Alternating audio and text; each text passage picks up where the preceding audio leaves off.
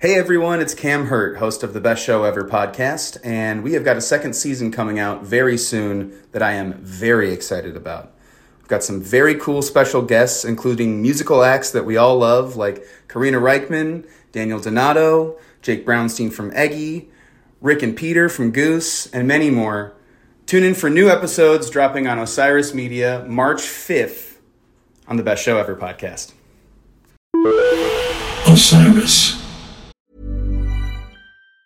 At Carvana, we're in the business of driving you happy. And with the widest selection of used cars under $20,000, you're bound to find a car that'll put a smile on your face. Carvana gives you control by letting you customize your down and monthly payments. You can browse tens of thousands of cars online to find one within your budget, and you won't get surprised with any bogus fees. Visit Carvana.com or download the app to shop for a vehicle. Carvana, we'll drive you happy.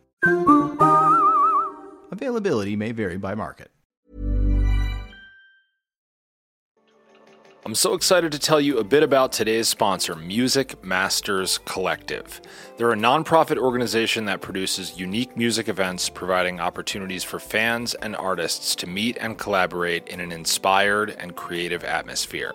Every week, Music Masters Collective hosts different events, all with the opportunity to learn from world-class musicians like Bill Frisell, Kurt Rosenwinkel, Julian Lage, Mark Ribot, Wayne Krantz, Oteil Burbridge, the Milk Carton Kids, and so many more. At an event like Alternative Guitar Summit Camp happening this August, you can expect in-depth workshops with guitar masters, once-in-a-lifetime performances, the opportunity to play alongside your favorite musicians, and a lot of fun. You'll leave this event packed full of wisdom and with a whole community of musicians to create with. This all-inclusive week in the Catskills Mountains of upstate New York is guaranteed to be magical. Scholarships are available, but spots are extremely limited, so visit www.alternativeguitarsummitcamp.com/inside to learn more.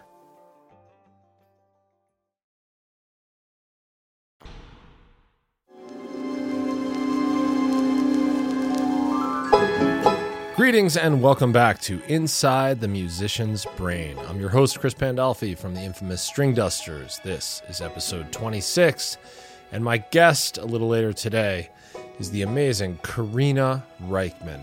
She's been playing bass in Marco Benevento's band for a few years now, but she's striking out on her own. She's got some incredible, really cool, really creative music that's hitting the airwaves recently. And we had a really fun interview. I think I laughed more in this interview than any previous one that I've had here on the podcast.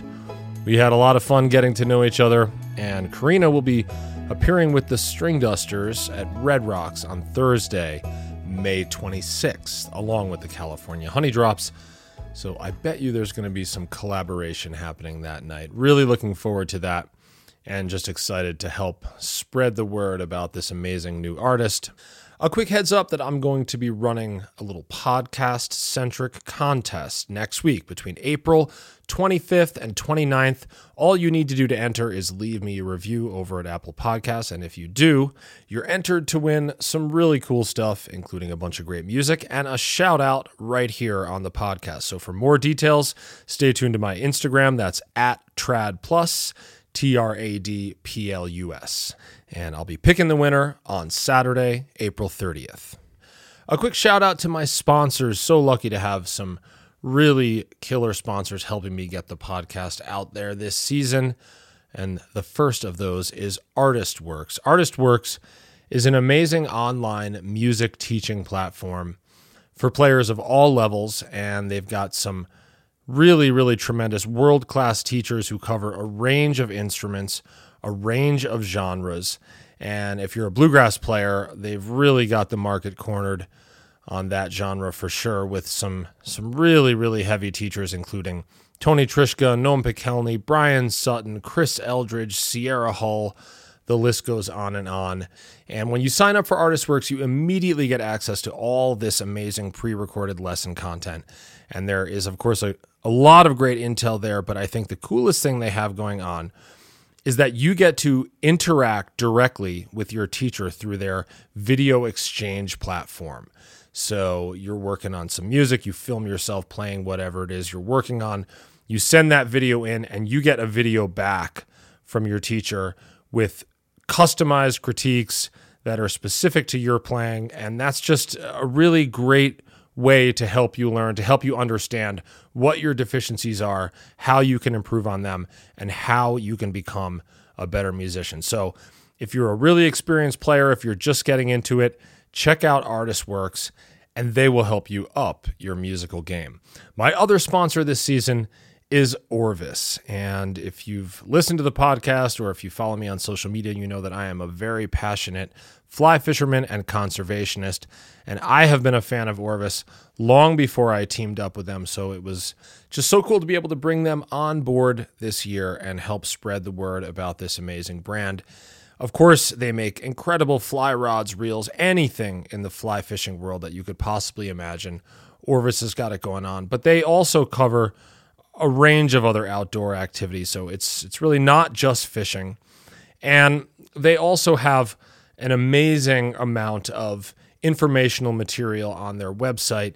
If you're trying to learn to be a better angler, everything from the simple stuff, fly tying, casting, to much more nuanced aspects of the game. But I think the thing that I love most about Orvis is their commitment to conservation work, which is so critical these days.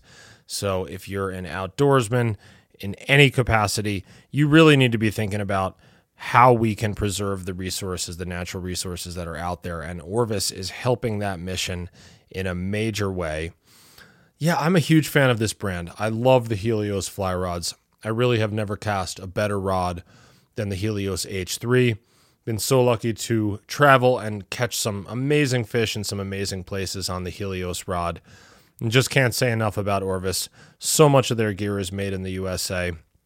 Really great brand. Make sure that you check them out. Inside the Musician's Brain is also brought to you by Osiris Media. Osiris has been with me since the beginning. They are behind all kinds of great podcast content, including their newest show, Sugar Maple, which is tremendous. Check them out.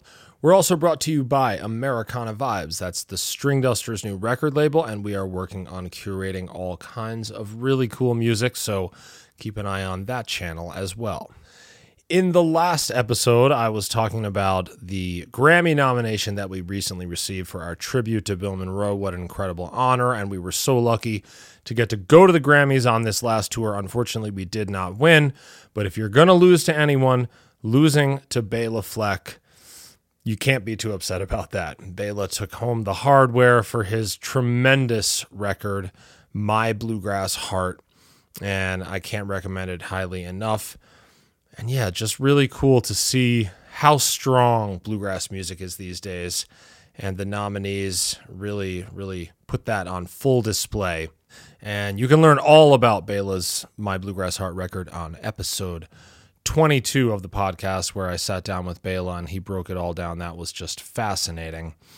And it's impossible to overstate the importance of Bela's music, his catalog, and his just larger-than-life influence on modern-day acoustic music and really music in general. I saw the My Bluegrass Heart tour when it came through Denver, and it was just a transcendent experience, truly one of the best shows that I had ever seen. He travels with a rotating lineup of players, and the show that I saw was Brian Sutton on guitar, Edgar Meyer on bass, Jerry Douglas on dobro, Sam Bush on mandolin, and Stuart Duncan on fiddle. And you can't beat that lineup. They were in rare form, and Bela himself was sounding just so incredible. And one of the things I love about this record is all the young pickers that he's got featured, including Cody Kilby, Dominic Leslie, Michael Cleveland, Billy Strings, Billy Contreras, Sierra Hull, Molly Tuttle, the list goes on. And it is a tremendous lineup of players, the best of acoustic music, and the music is in great hands if you listen to these young players, and then go check out what they've got going on, because they all have incredible careers of their own. A trip to the Grammys, especially as a nominee, it's a really special, unique experience, something I will never take for granted. And like I said, we were on tour. We rolled overnight from Winter Wondergrass, showed up in Vegas, got cleaned up, got our best duds on, and the first thing that you do is you go to the pre-telecast. So, only a very small portion of the awards are actually given out on the TV broadcast that you see. Most of the awards, something like 60 plus awards, are given out at this pre-telecast, and this is, I don't think it's really a thing that you can buy tickets to. It's really just the nominees and their teams. So everyone is there, and it's this amazing who's who of the music industry. And there's some great performances, of course, some great acceptance speeches, and just a lot of fun to be there with your people and a celebration of everything that you've put into your career, your music, no matter whether you win or not. From there, it's a short break, and then it's on to the televised show at the MGM Grand, and it was so cool this year. We had great seats. And, of course, there are some amazing performances from the biggest names in the game. Incredible production as well. Billie Eilish was great. BTS kind of blew our minds. And let's see what else. Olivia Rodrigo was really cool. Chris Stapleton also put on a great performance. And in addition to the performances, you have some of the most top-notch people watching that you could ever imagine. When we got into the MGM Grand, took our seats, and 5 minutes after I sat down, I turn around, and who sits down right behind me? Mike Tyson. I kid you not. Iron Mike, the champ. I could not believe what I was seeing. I actually turned around, chatted with him for a quick sec, got a picture with him, and then left him alone. You don't want to bother Mike Tyson more than you have to. But all in all, that part of the night was just really cool. And then, we gathered our team. We went out to a big dinner. It's a celebration of everything that you've put into your music, your career, whether or not you win or lose.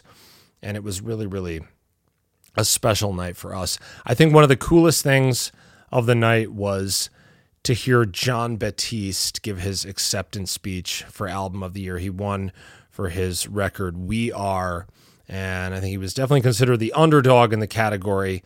He is an amazing, really authentic musician with a deep resume and just a really powerful spirit that came through in his beautiful acceptance speech, during which he said, quote, "This is for real artists, real musicians, just be you." And I love that. I think that really resonates at a time when corporate power seems to be really strong, especially in certain genres like country music, with control over, radio programming, playlist curation, all of these critical factors in determining which artists find success.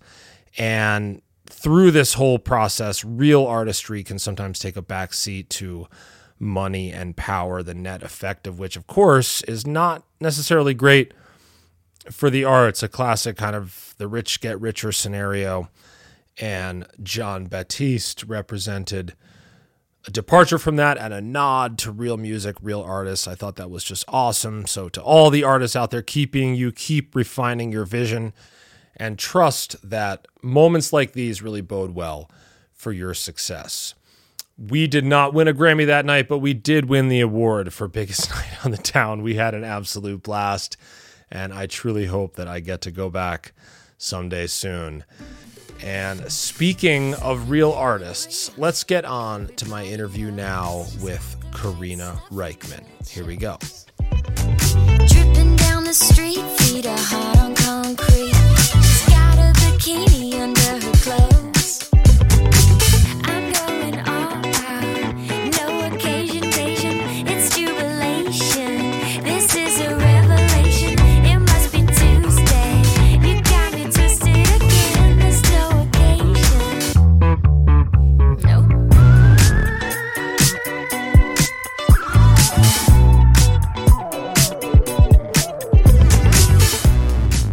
All right, we're here on Inside the Musician's Brain, and my guest today is an amazing artist who you may have heard of, but you may not have heard of because she's relatively new to the scene, and she's coming on with a vengeance with some amazing, creative, super cool music.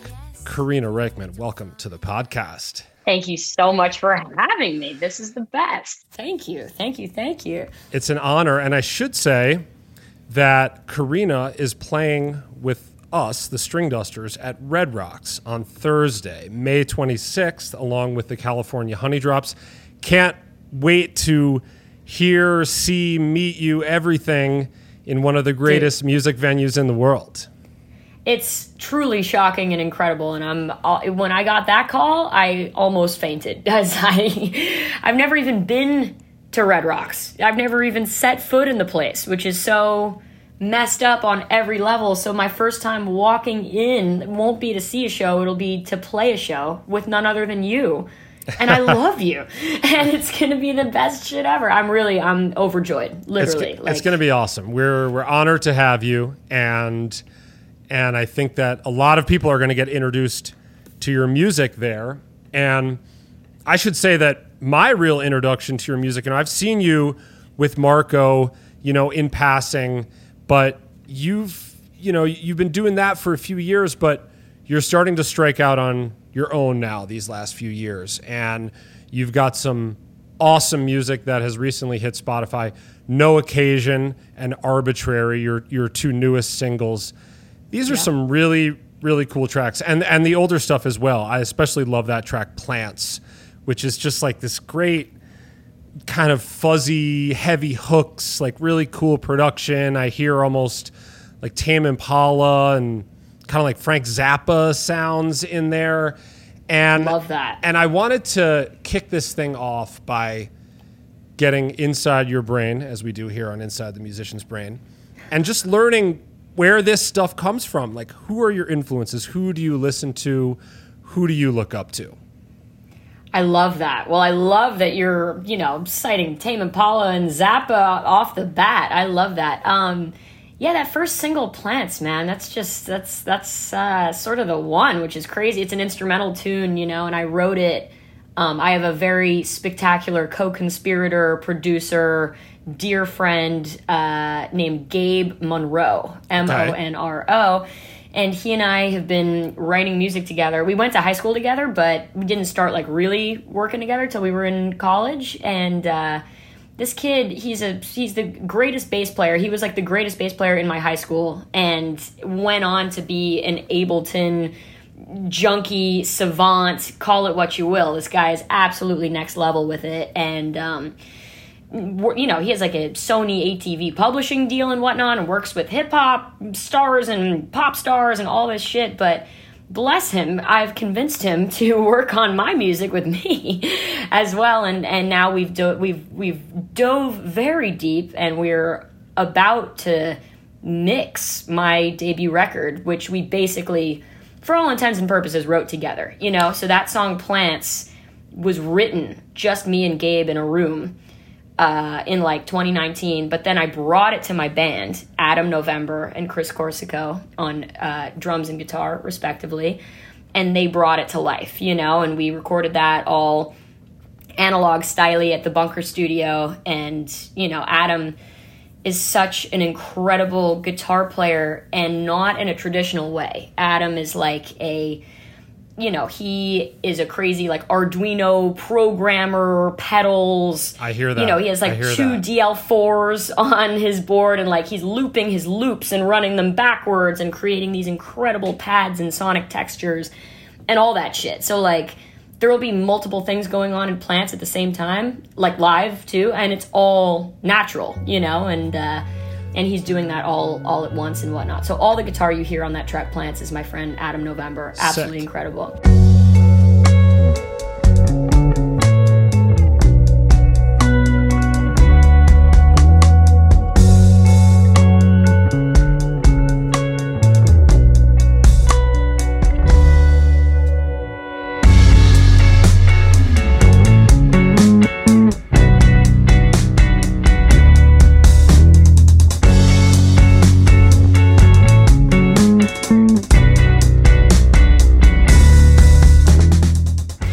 So that one was written by me and Gabe, then brought to the band, and then recorded. Really quick, who else has Gabe worked with? I'm just curious. What other artists has he produced? Man, well, A ton, and like a ton of like, you know, really big rap folk. He does a lot of that stuff, but he was taught by Ivan from Brass Tracks, if you know him, and he is an incredible player and producer himself, and has worked with, you know, he's got a Grammy for working with Chance the Rapper and all these things that, you know, Gabe has sort of worked on as well and whatnot. But I mean, this kid, he tons of shit that I've never, like, I don't even ask anymore, because he's like, oh yeah, I got, you know, that Travis Scott thing, and I got this thing, and that, like, real top Travis 40 Scott, no big deal. Shit. Yeah, you know, a few things like that here and there where I'm like, damn, what? Like, damn, you know, and so stuff you like guys that. actually write together. We super write together. Okay. He's so much more than just a producer, you know what I mean? And he has a musical ear that far surpasses mine, you know what I mean? This kid is like absolutely wild, has such an understanding of harmony, counterpoint, you know, he's all the inversions, he's just like on that shit, you know what I mean? And like he plays tons of synths on my record, and like just is a brilliant arranger, and I don't know, he's a pleasure to work with. So he and I, he's my right hand man for so much of my stuff. So all the next single is called Elevator that I put out, and that's just me and him completely, except for the keys are played by a gentleman named Elijah Fox, who is a super incredible keys player and producer in his own right. And I have a good feeling Elijah's about to be really famous. So he's doing all kinds of crazy stuff, and you know, both in just the performance realm and in the producer realm. But these things are just, yeah. And Gabe and I, you know, I play a lot of guitar. I started on guitar. Okay. So, you know, for Plants and stuff like that, like I wrote those guitar lines, like the melody, like the down, down, down, down, down, down, down, down, down, down, down, down, down. That's a very Karina melody right there. And I wrote the intro, super simple, doom, doom, doom, doom, doom, doom, down, doom, doom, doom, doom, doom, doom, like, you know, these things. Gabe totally wrote that bass line, which is funny, you know, because like I'm the bass player, but he's the bass player too, you know, and so do you come to those, sorry to interrupt you, do you come to those sessions with raw ideas and hand them over, or do you guys hash things out in real time? That's always there, you know, the co-writing process is something that music fans, I think, don't necessarily understand. And of course, it can take a lot of different forms, you know, it can take shape a lot of different ways, but it's always interesting to get inside that process a little bit. So when you guys are writing together, do you come with the seed of an idea and hand it off to him? Do you guys jam and let things happen in real time? How does that process unfold? You know, it's a great question. The way we've found the most success with the songs that stick around, I would find, is, I mean, I think a lot of people do this, but they don't admit to it. I literally, like for that song Plants, I came in with a tune being like, vibe theft. Listen to this. Like, check this out. And that tune was, and if you listen to the tune, you would have absolutely no idea. It was Hush by the Magic City Hippies. And if you pull up Hush, you'll check it out. It had this very sort of simple, soft opening with this chorus that had this bass line that goes dung, dung, dung, dung, dung, dung, dung, dung, like these very sort of heavy, syncopated, like bass movements in it. So the bass line in Plants goes dung, dung, dung, dung, dung, down, down, bow, down. Like, you know, it has these sort of, it was inspired by a tune, basically. Sure. And that I find helps so much when, you know, I basically will be like, yo, check this out. Let's do our own version of this, you know? And then, of course, it spirals out into something completely different, you know? And I find that the ones, basically, like Gabe and I, what we like to do is that. And then sometimes it just comes from the two of us jamming, like, you know, put on 120 BPM with like 16th note hi-hats and 4 on the floor, or whatever it might be, you know? Jam over that. And maybe that, you know, births what we would call a seedling of a tune, you know, and then you basically have like a little, like maybe it's a verse and a chorus, all instrumental, right? And then I'll go home and, you know, pull my hair out for as long as it takes to come up with a lyrical concept or not, you know what I mean? Like, since I'm not afraid of instrumental music, I love instrumental music as well, but these days I'm kind of writing words and liking that, you know? So I'll take these seedlings and see if they elicit sort of like a vocal melody, you know? And then I'll come back and be like, Gabe, I fucking got it, you know? And then it'll be like, okay, you know, track it in, then refine, be like, that word sucks. Like, let's take that out, you know? That melody was so cheesy, like all that shit. And just like, you know, drive yourself absolutely crazy trying to get it the way you want to get it, you know? So that's usually how that goes. Okay, so that's great. I love that. But what about your influences? Because, you know, you're taking us through some of your collaborators, and of course, they are often our biggest influences, the people who are right in front of us, and that is clearly working in your favor, and you have some badasses in your corner, which is great. But like, what do you listen to? What are you into? I mean, I mentioned a few of the things that I hear influence-wise in your music, but the singing is sick. I mean, there's some really, really dope, creative, you know, almost like spoken word, kind of like bordering into hip-hop, and then like some of the grooves are really, like No Occasion is like a funk groove, you know, and then some of the other stuff is just more of this like saturated, more along the sort of Tame Impala lines. But what are you into? What do you feel like has inspired this music? You know, it could be recent, it could be stuff that you've been into forever, but who are your big influences? Yo, good call on all of that. Well, I have, you know, both the blessing and the curse of being into too many things. Being into just about... Join the club. Yeah, you know, it's a bit of a thing, you know, because I literally, like I said to somebody the other day, I was going to Madison Square Garden for Portugal the Man and Alt J on Monday, and I was like, I've seen so many shows at Madison Square Garden, from Metallica to Ricky Martin, and they sort of looked at me like, really? And I was like, oh yeah. You know what I mean? Like, which is just a funny, I said that, but it's true, you know, and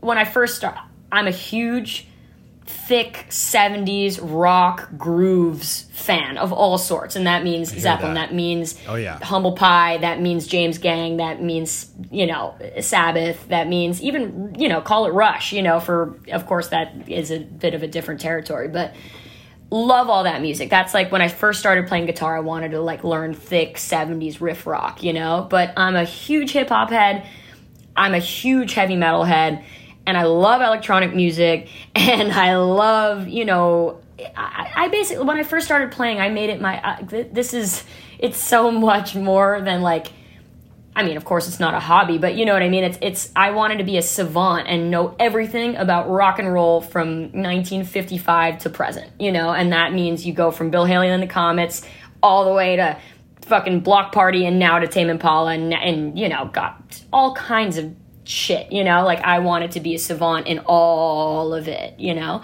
Love 90s fucking sad boys and attitude guitars. We're talking Pavement, we're talking Built to Spill. I love all that music. I love, and to me, Beck is my number one. That's the real I hear that math on that, because Beck to me is the master of eclecticism and shapeshifter. Dude, like every record I love, and every record is different, you know? And to me, he's sort of walked those lines so masterfully, and I love every record he's ever put out, like without a doubt. And then you have you know, Midnight Vultures, and then you have Sea Change, and then you have Wero from 2005 or 6 or whatever, which is arguably my favorite. Like, absolutely incredible music, and he's big up there for me. But for what I'm trying to do now, like, you know, I call it, you know, somewhere between like indie pop rock drenched in psychedelia. You know what I mean? Like everything's going to be gooey.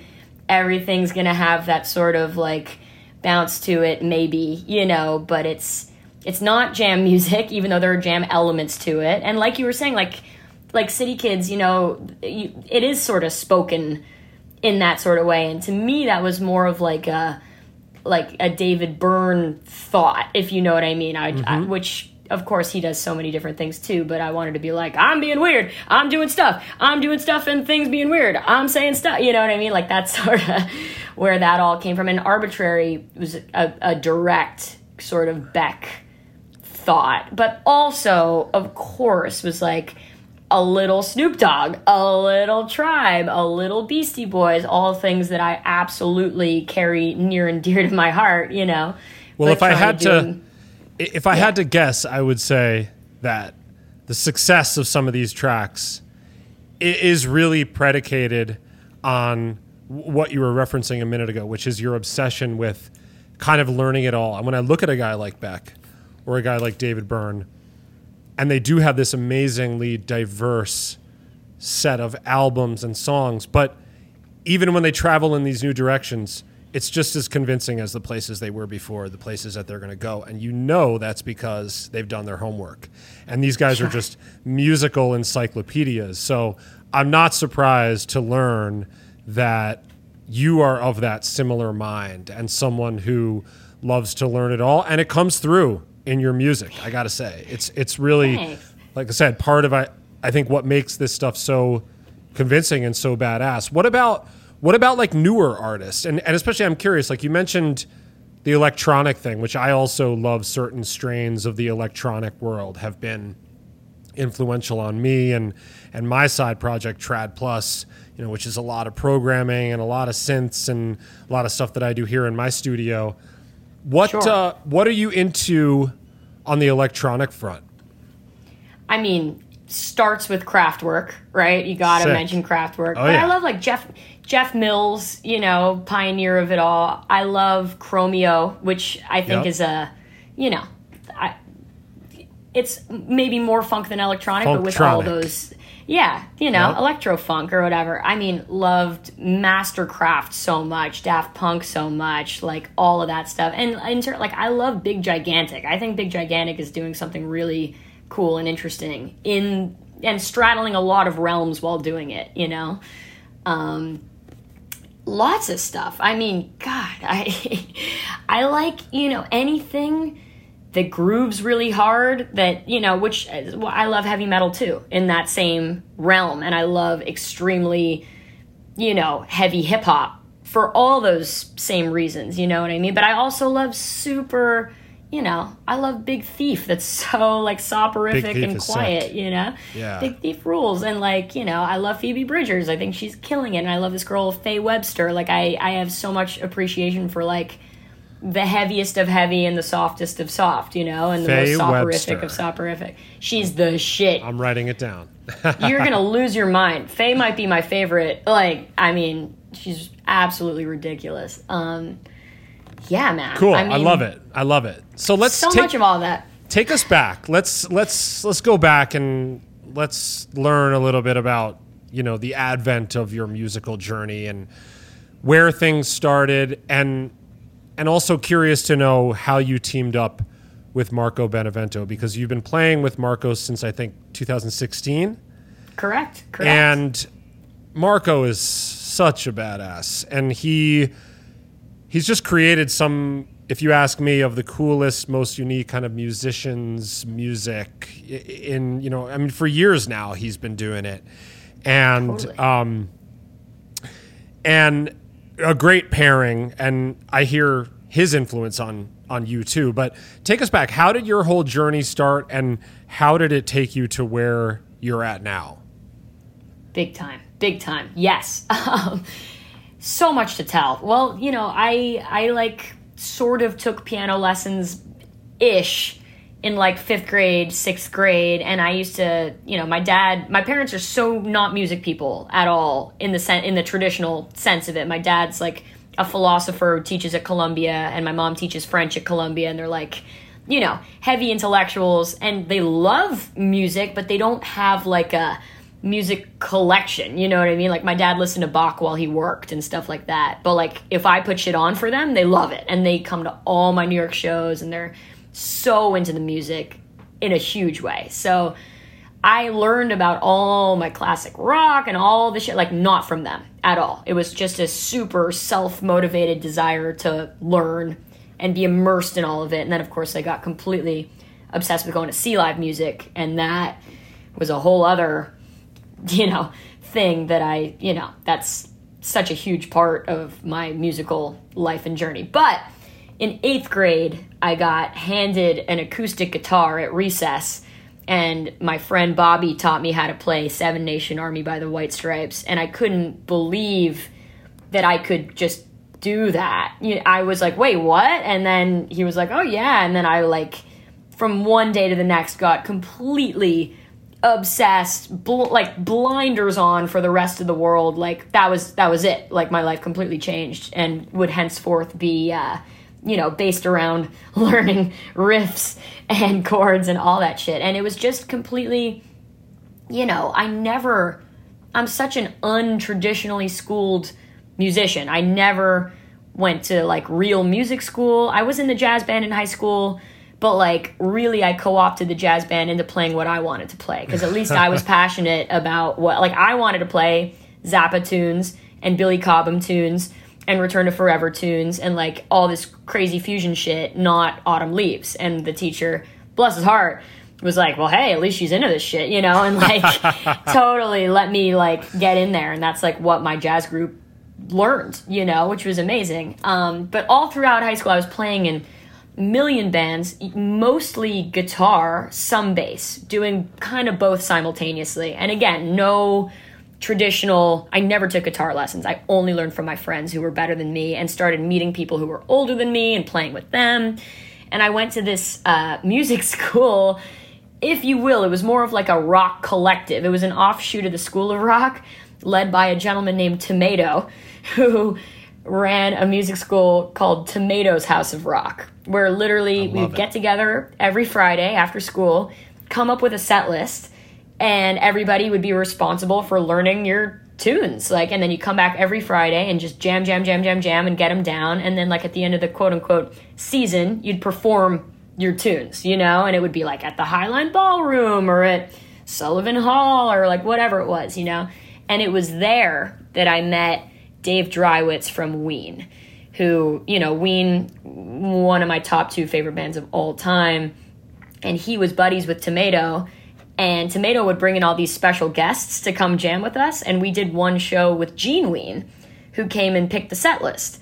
So there I am, 16-year-old Karina, playing. He picked a sick set list. He picked Boy in the Bubble by Paul Simon. We were doing Tell Me Something Good by Shaka Khan, and all the sick T-Rex tunes and all this shit. And I'm shedding and loving all this. And Dave Drywitz came to one of those rehearsals, which is where we met. And we just sort of became pals. And he just, became a huge mentor of mine at that age. Kept jamming together. I learned so much from him. Would hang out and just it wasn't a structuralized lesson, but it was still a lesson nonetheless, you know what I mean? And so Dave, being a total pal and all that stuff, he asked me, then I turned 18, and he asked me if I would join his power trio on guitar, which he called Crescent Moon. And I said, fuck yeah, Dave, of course. And we played a bunch of gigs together. And then Ween breaks up for 4 years. And in those 4 years, he joins Marco Benevento's band. Yep. Mm-hmm. So tours extensively, blah, blah, blah, blah, blah. Then, 2016, Ween comes back. And basically, the long and the short of it is Dave says to Marco, hey, I kind of can't keep doing both of these things. I'm too busy with Ween, but the only person I want to fill my shoes is Karina. And at that moment, Marco had never heard me play a note. I'm a girl in 5 bands going nowhere in New York City. I have a total job in the music. Working as a promoter at the time, company called Rocks Off that put on shows on boats that went around Manhattan for 3 hours and then came back.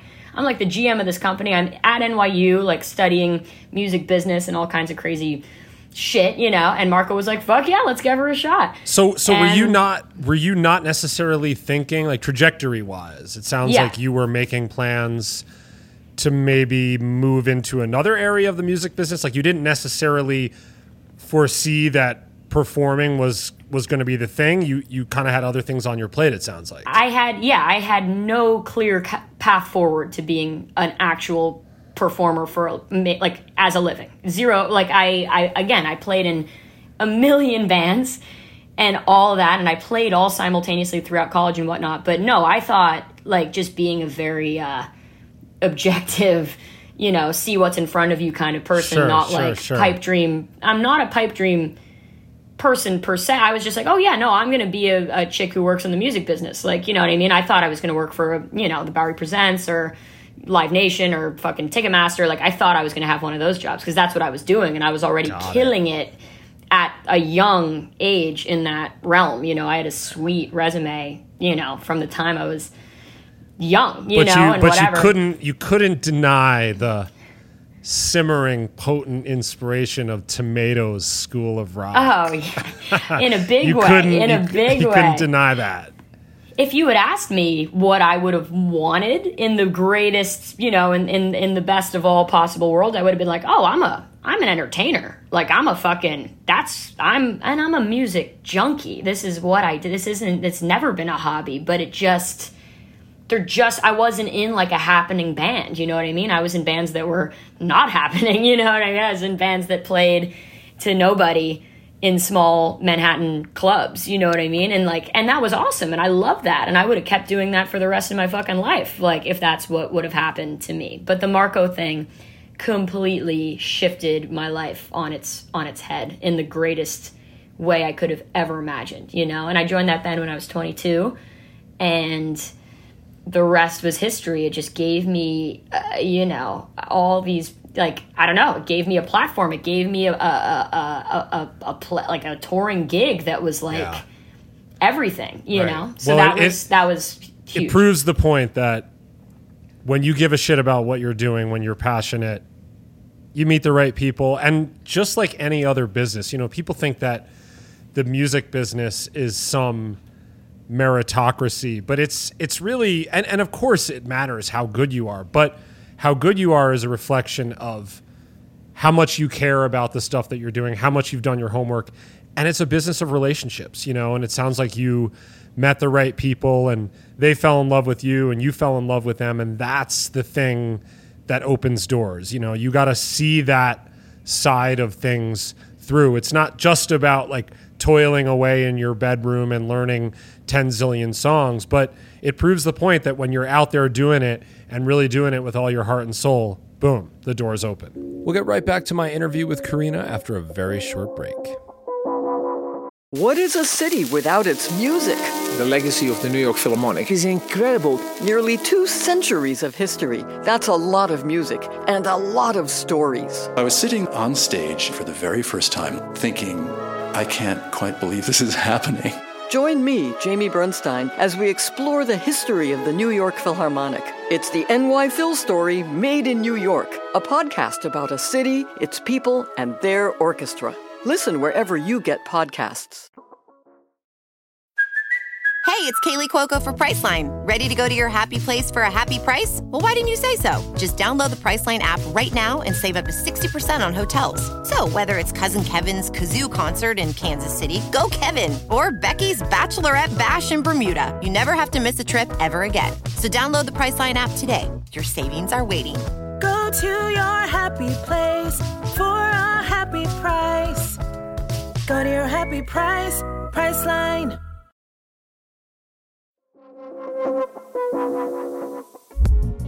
Crazy. And like you say, like without Dave Dreiwitz and Marco to be like thumbs up, like those guys changed my life. They completely changed the course of my life forever. You know what I mean? And it's I'm so forever grateful to both of those guys for giving me a shot and letting me fill those enormous shoes, because he's an incredible bass player and an incredible hang. Yeah, by the way, he's the funniest dude, the nicest dude. Like there's not a better dude, So like, want me to tell you a funny Marco story? Please, what do you got? This is so funny. So last summer, we were playing a festival in Atlanta. Marco was playing before us. I'm there, dude. I know all about this. Oh my God, of course. All about this. So Marco, we asked him to sit in with us. And no piano. No piano. Dude. Oh my God. Of course you're there. So we literally are on stage, and I was the one, because like I write the set list, and since I sing the least of anyone, I'm sort of the field marshal on stage, and I'll direct traffic a lot and get in the talk back. And if the jam gets too hairy and we need a parachute, we need an escape plan, like that's going to be me. So I'm looking over on the side of the stage, and I see Marco, and I'm looking across the stage, and there's just simply no piano in sight. And I'm thinking maybe he's got, a melodica or something like that. And maybe you remember this, but like I took my ears out and I kind of buzzed over to the other side of the stage, and I came over, and, the music was cranking, and I was like, all right, dude, you're up on the next song. And he was like, great. And I looked at him, and we looked at each other, and we had this funny moment, and I was just like, so what are you going to play? and he was like, well, where's the piano? And you guys were like, where is the piano? And then it was like, the backline truck is packed up and put away. And it was just one of those hilarious. We laughed so much. It was so good. It was so good. We're going to have to get a mulligan on that and get both of you guys to sit in with us in the future, because you're still now, and we'll get into this in a second because I know you're doing your own thing, but you're still playing with Marco, right? I mean, that's still moving on. Okay. I just had a great weekend with Marco, 3 shows in the Northeast, and it was really fun. I went on tour with my band for a month, which was incredible, and then was home for 1 week, and then did 3 shows with Marco, and it was like, it's so funny when you switch from being like the person in charge, the person who like wrangles the lunatics, to the lunatic who gets wrangled. You know what I mean? I was like, this is fucking great. I love, both. I love having both in my life. It's so fun. Well, I love seeing you up there. I love seeing you up there with him because you just kill it, and your energy is awesome on stage. I mean, and I feel it today in this hang, and I can't wait to get to Red Rocks and make some music, because there's just a lot of energy, a lot of power, and it just comes through in your music, and it comes through on stage, and that's important, and I'm sure that's been part of why these doors have opened for you too. And that's just, I think, indicative of you as a person. Those are the things that shine through in the music. And Marco is such a great fit. I mean, his music, he's got this one track. You guys ever play the tune called Going West? Oh, wow. I know that tune. We've never played it. I've never played it with him. I have that tune. That's wild. I have that tune. That's a deep cut. That's a deep cut, but it's on a playlist of mine that, and I'm similar to you. Like, I'll go through periods where, for inspiration, I'll just surf around like ADD, just like 2 seconds of one track, 2 seconds of another, and new artists I've listened to forever. And that track, and then all these songs sort of fall onto these different playlists that I will then revisit later, either to just jam out to or for inspiration. Like if I'm looking for some direction or some new sounds. And that one, Going West, is one that's just stood the test of time. I don't know. It's just such a cool track. Totally. And it's got that like fuzzy lo-fi audio quality that, I hear in his stuff, I hear in your stuff. Like I said, I feel like he's been an influence on you as well. Hugely. Yeah. I mean, there's no denying any of that. And like just the way, it's just fun to be, in his orbit and in the van with the guy, because like, it's just so fun to trade. Oh, this guy? Oh, check out this guy. Oh, I've been listening to this. Oh, dude, this shit is sick. Like all of that. Like we're just big music nerds and fans, and he's a huge influence. And I love the way he's sort of straddled, like, he has, I want to say 4 instrumental records, and then he started singing on the 5th one. And he's put out all these records where he's singing and like all this stuff. And I love both eras and both sort of, his approaches to songwriting when they're instrumentals versus, verse, chorus, verse. And it's great in the set. Like, his early shit, this record, Invisible Baby, it's a lot of like through composed, something's changing constantly. Nothing ever repeats itself. Jazz odysseys, basically. And now lot of, very sort of, I want to call it indie pop, like, 2 minutes and 45 seconds of just a banger track that you're like, wow, I can't get this out of my head. Nicely done, Yeah, I gotta get him on the podcast one of these days. And definitely. It's funny. I think before I was even a fan of his music, And here comes our fish segue, because we're going to talk about fish here for a minute. I love fish. There's an old fish bootleg where Trey is just rambling on, and he just says, Marco Benevento. I can't remember what song. I don't know if you've ever heard that. It's in Run Like an Antelope. Run Like an Antelope. That's it. Exactly. Instead of saying Marco Escondolas, he says Benevento. That's right. Yep. That's right. Totally. Nailed it. So, yep. Fish Soundcheck Jam. You know, I was talking with your manager, Hillary Clinton, who I love Hillary, and we obviously work with her as well. And I didn't know about this. She sent me your bio. I was like, what is this? Fish Soundcheck Jam. So, of course, I checked it out. And there you are on stage with the guys playing Mike's Rig at MSG. What the hell? Yo, straight Tell up, us what about the it. hell? Yo, I mean, I still haven't recovered, you know? It was December 2018. I'm still walking into walls over that one. Yeah. Yeah, I mean, shit, dude. Did you know the guys previously? Yeah, so the real scoop on that is I went to school with Trey's kids in middle school. Oh, okay. Cool. And so we grew up together and we're friends, and I got brought to my first fish show when I was in 9th grade, 2009, to the last of the Jones Beach run that year, and I was like, oh, your dad's in a band? Like, I didn't even know, and then I was like, checked it out, downloaded, Studio Bouncing Around the Room and Studio Chalk Dust Torture on iTunes. Didn't like either of the songs, and was just like, all right, cool. Like, but I'm totally here for any rock show, I'm 15, Sure. stoked. Got taken. Literally, like, Trey's wife, Sue, at the end of that night, like, they went on for an encore. They played A Day in the Life. And then she said to, like, all the kids, like me and their kids, but, like, also our mutual friends from school. It's like a big posse, They were like, all right, guys, when they hit their last note, you run. Don't walk to the tour bus. And we're like, okay. And, of course, I think this is the greatest moment of my life. I'm like, this is the coolest shit that's ever happened to me, literally ever. And I'm like, oh, fuck yeah. And we run to the tour bus and like, go, go, go, go, go. And it's like a huge convoy out of there.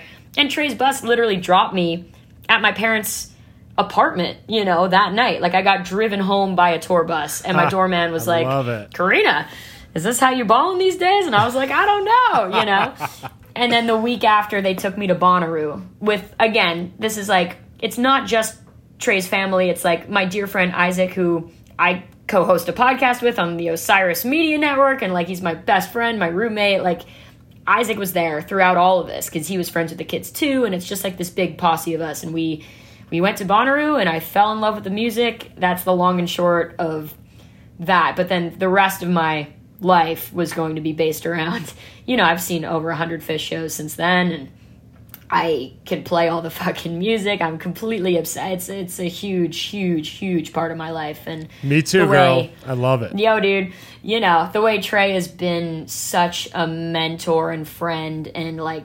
musical inspiration, among other things. Like, he's so amazing towards me, and I could never thank him enough, And then, so I know him through the kids, right? So that's one avenue, right? But when I joined Marco's band, I'm like, backstage at fish shows, right? And he's like, dude, how's my friend Marco? Because they played together, of course, And I'm Sure.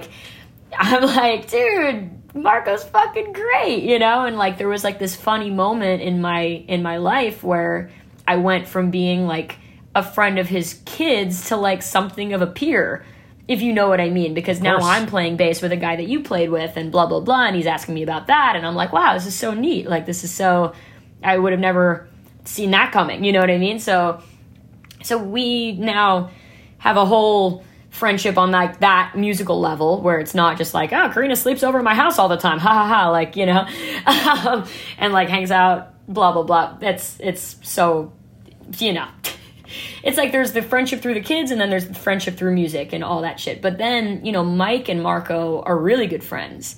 And we sort of became pals through that, So Mike was asking me, whenever that was, 2018, he was like, dude, I redid my whole rig. You got to come see what I've done to it. It's fucking insane. And I was like, yes, sir.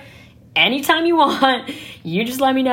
I would love to check out all of your pedals and whatever you got going on up there. So, blah, blah, blah. a lot of banter back and forth about when it's going to be and like, when's convenient for him. And I'm like, dude, just let me know. And I woke up on the morning of, was it 12:30? I think it was 12:30, at like 2 p.m., he sends a text being like, hey, can you be at the Garden at 3?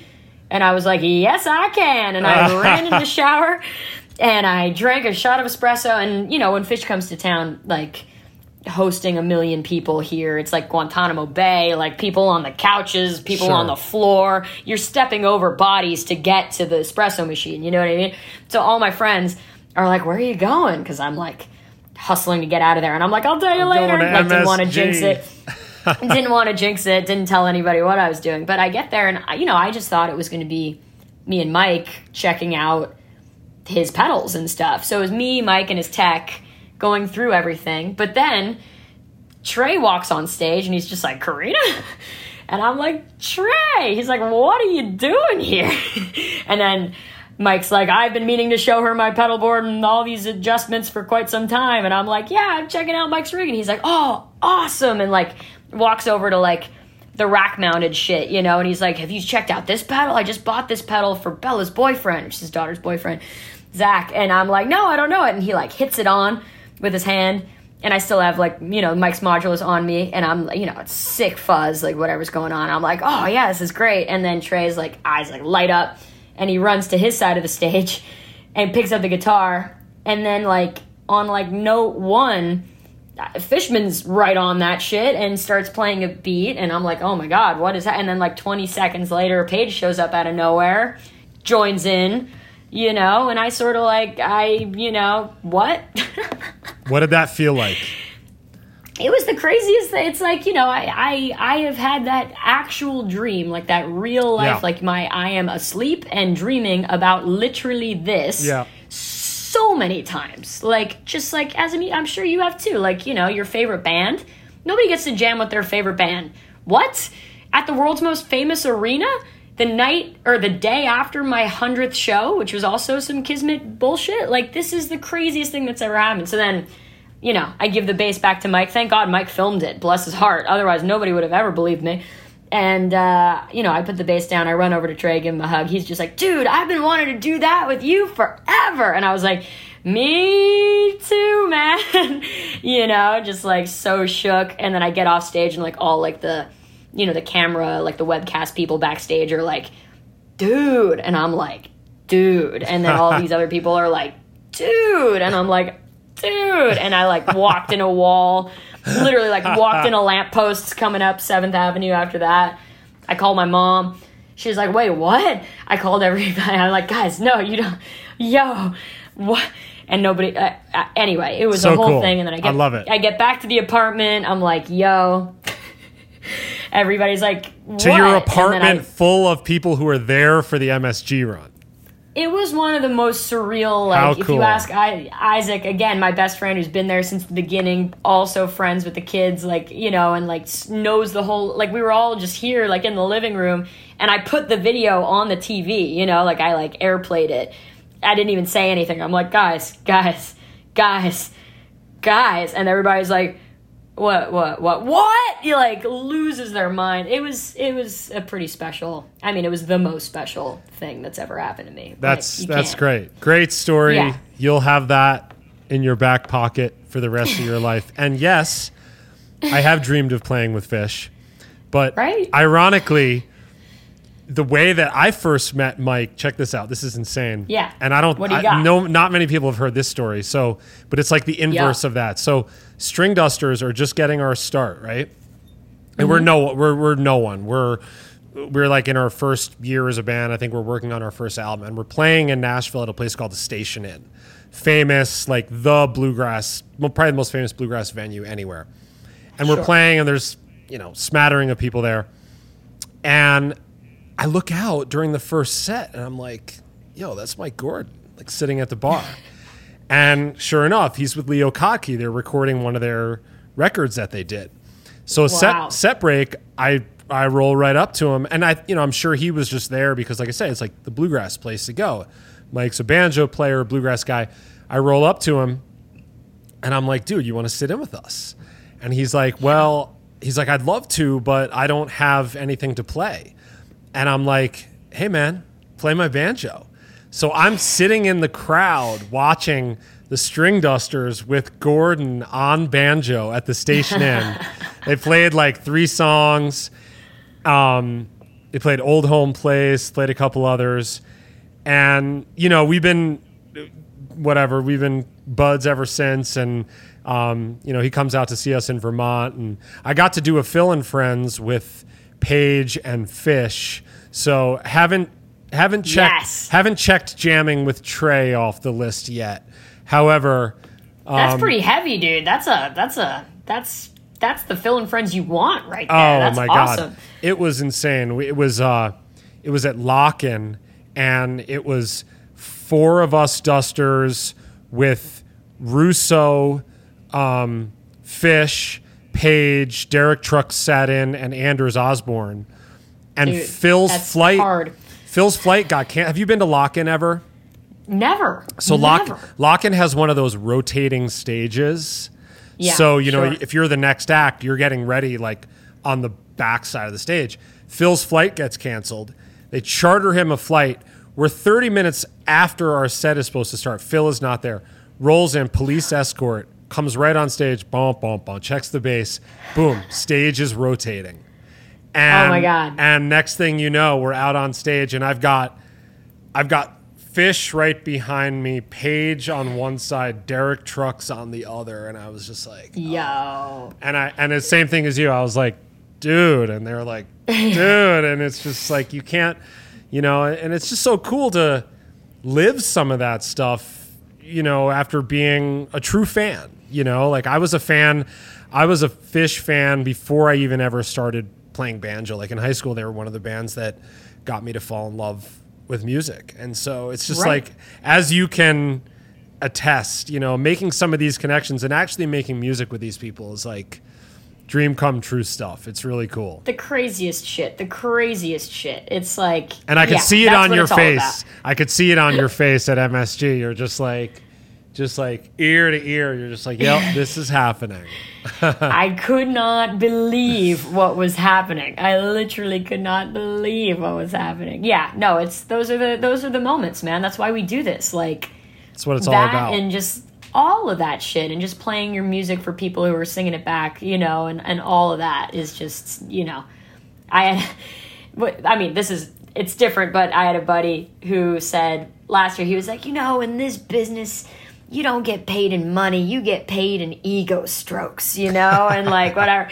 And like, I mean, I think that's a funny, it's not like I got my ego stroked by that, but you know what I mean? Like, I was just like, wow, you know, it's like, it's like about the moments, you know, we only get so many moments, and it's about the shared communal aspect of these things that like, you can't get these moments in time back, you know, and special stuff. And you don't necessarily think about this when you're observing, listening to your heroes, but everybody kind of started out in the same place. You know, everybody just falls in love with music and does their thing, and we all end up in different realms of this music world, but all ultimately on kind of the same mission, which is what makes it, you know, such a family, and is one of those amazing kind of ties that bind us all together, which is so cool. As I'm sure you know, it really is a family, and you know, we're so lucky to be a part of it. So take us through some of your future plans. I know you got big things brewing. Let's tell the people what you got coming. Yo, people, we got some stuff coming for you. Yo. I've been hard at work for quite some time, I want to say, interrupted by the pandemic and whatnot, but like, you know, I'm putting out a record.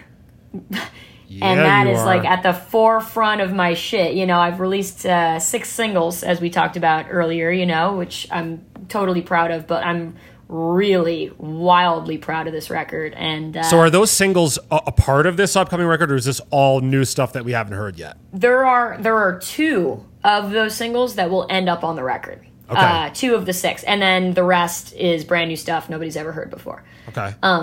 So I'm stoked, and that is getting mixed the first week of May. And if all goes according to plan, which it never does, but let's hope that it will, that will be, sent off to mastering the second week of May. Let's go, Get ready, world. And get ready. I'm wildly in the trenches on that, and just it's a big thing for me. I wanna make records for the rest of my life. Let's fucking go. And this is number 1. You only get one first album, so wildly excited about that. I'm playing with a little band called the infamous motherfucking String Dusters at Red Rocks.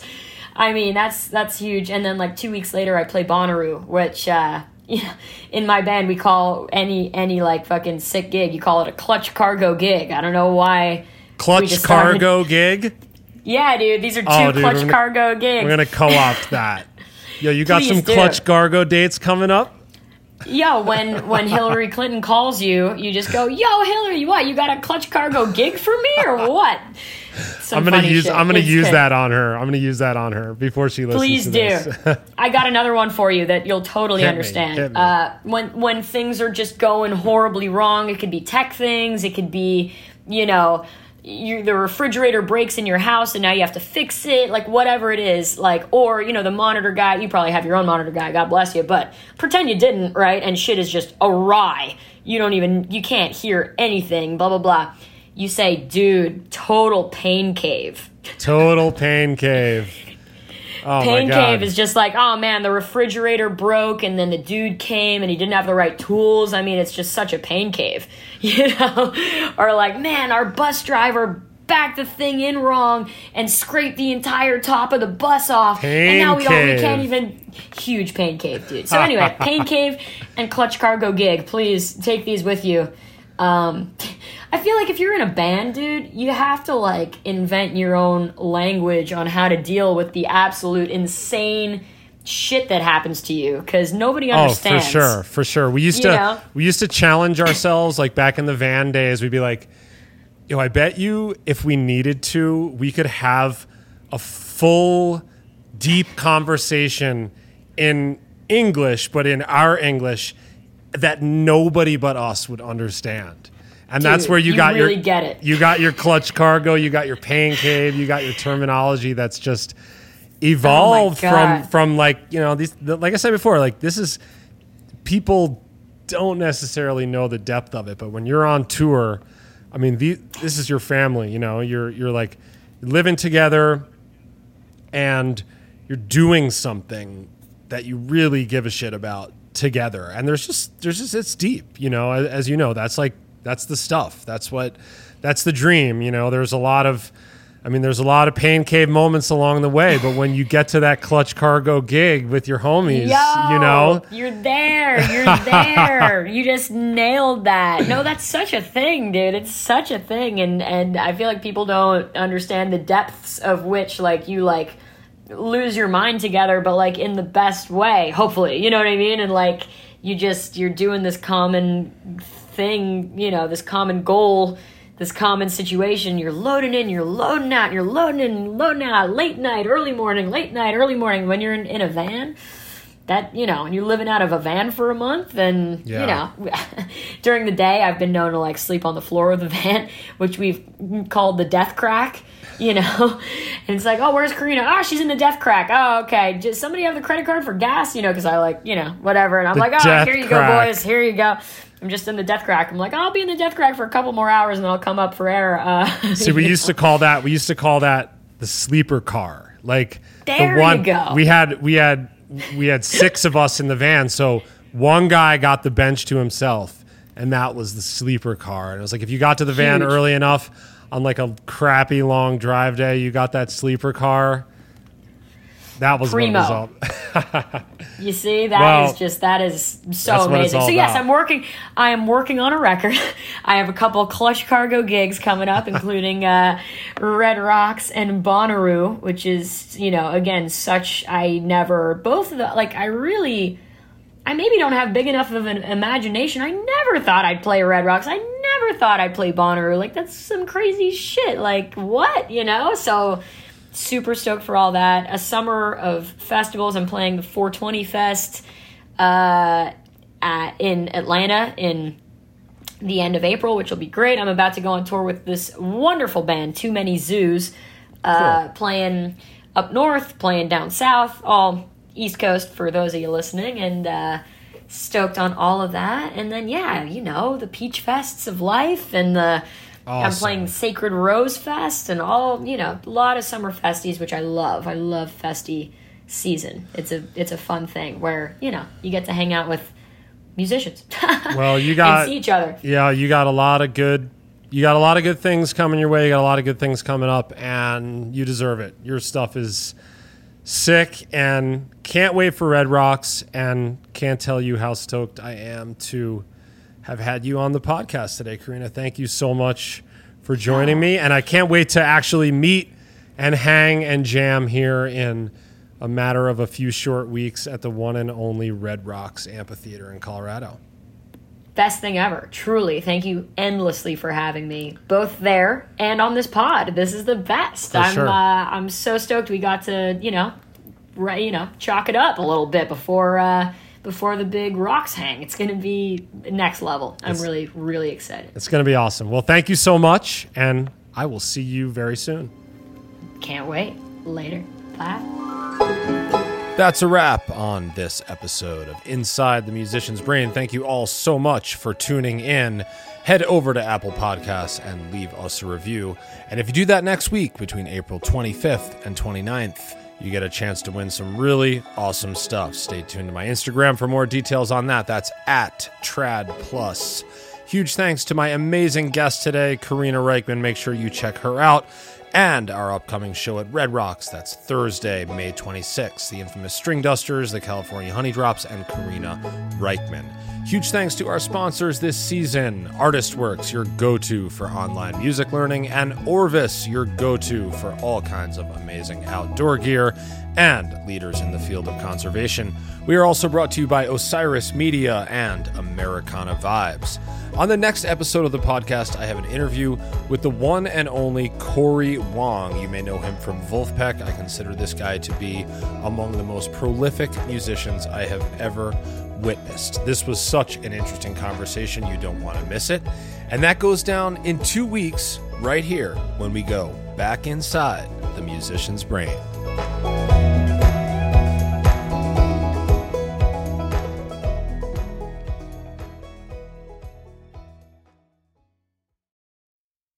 Osiris.